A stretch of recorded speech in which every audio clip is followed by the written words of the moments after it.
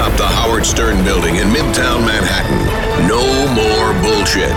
This is a Howard 100 News Brief. I'm Ralph Howard. There's music in the air. A new theme song for The Stern Show. It's Howard 100 News and the Green Room with Lisa G. Howard 100 News in the Green Room with Lisa G. I'm going to cry like a little bitch. Matt Evans, winner of the Howard Stern theme song contest with his song, Bow Down. Matt's song was a slam dunk.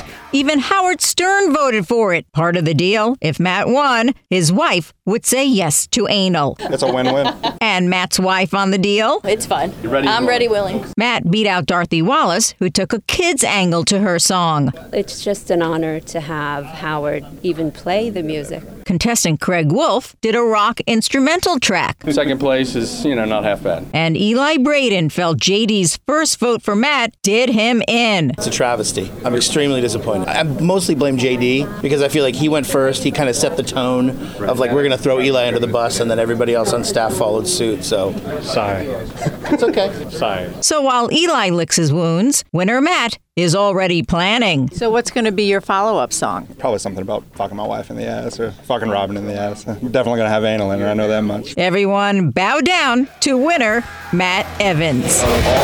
Lisa G, Howard 100 News. Thank you. Jackie the Joke Man has drunk oral sex jokes. Jackie and Ian Carr on Jackie's Joke Hunt, live at 5 p.m. Eastern on Howard 101. Happily taking backhanded compliments from the king of all media. I'm not choked up with the news department either, but they're doing their job. This is Howard 100 News. John had a fascinating guest on his Lieberman Live at 5. Morgan Wright, a former state trooper, detective, and expert on cyberterrorism. Wright talked about the recent Twitter hacking attacks. Especially egregious, Wright said, was a Twitter attack on the Associated Press after the Boston bombings. I'll tell you, cyberterrorism scares the hell out of me. Hey, it scares the hell out of me, too. A few keystrokes, you can change the course of history. Yeah, what happened with AP is one of the reporters was on record as saying within an hour before the hack happened, a lot of the folks received a well-disguised email saying, click here, do this. John, it all starts with social engineering. I get you to do something that is untrustworthy, but that you otherwise believe is trusted, and it's clicking a link, it's taking you to a site. Look, it's the equivalent of, I don't need to break in your house if I can get you to give me the key to your front door. If I can trick you into it or talk you into it, why do I want to kick in the front door?